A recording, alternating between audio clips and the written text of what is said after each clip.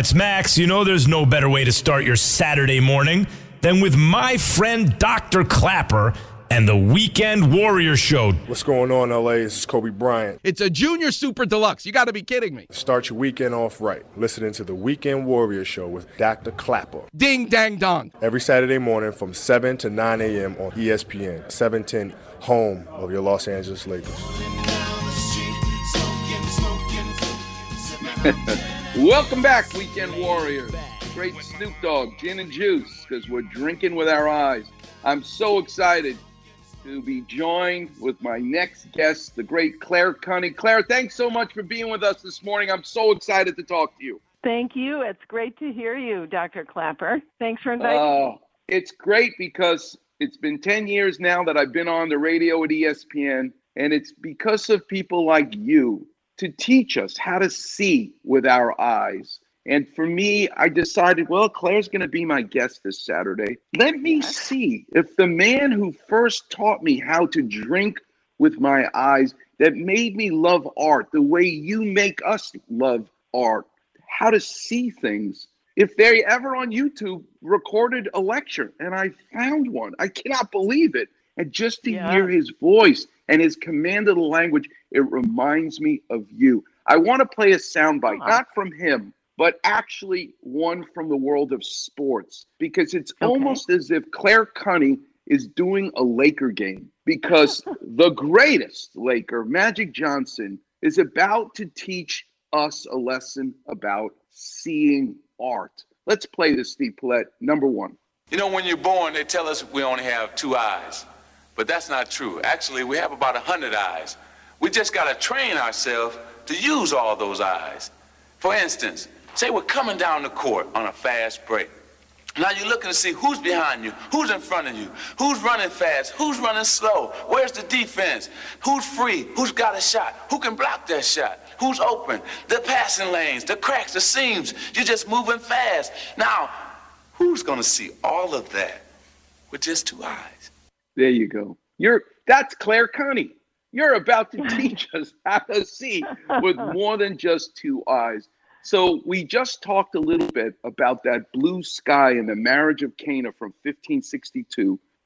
Teach us a little bit about that painting and about the artist Paolo Veronese. Sure.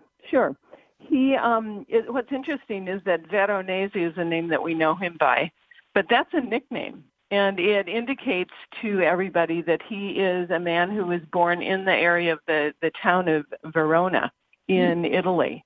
His birth name was Paolo Cagliari, but we all know him as Veronese, so I think that's what we'll all go by.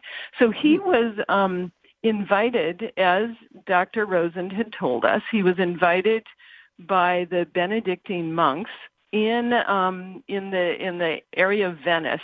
They were building their monastery on an island, the island of St. George. And so they were in the process of building this big, fabulous monastery.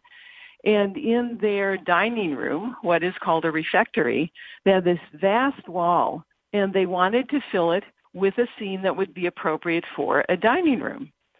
So they went to the Bible, and they found a description from John, and in the description it told about the first miracle that Jesus had displayed in public to indicate that he was the Son of God. And so the miracle was about Jesus and his mother Mary being invited to a wedding at the town of Cana in Galilee. We don't even know who the bride and groom are, but we know that they went to this wedding. There was a big feast. In the midst of the feast, it seems they ran out of wine. And Mary, the mother of Jesus, looked at her son and said, "We have to have more wine."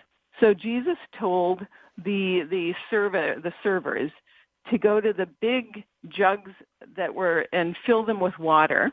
And they filled them with water. And then he said, "Now pour it out."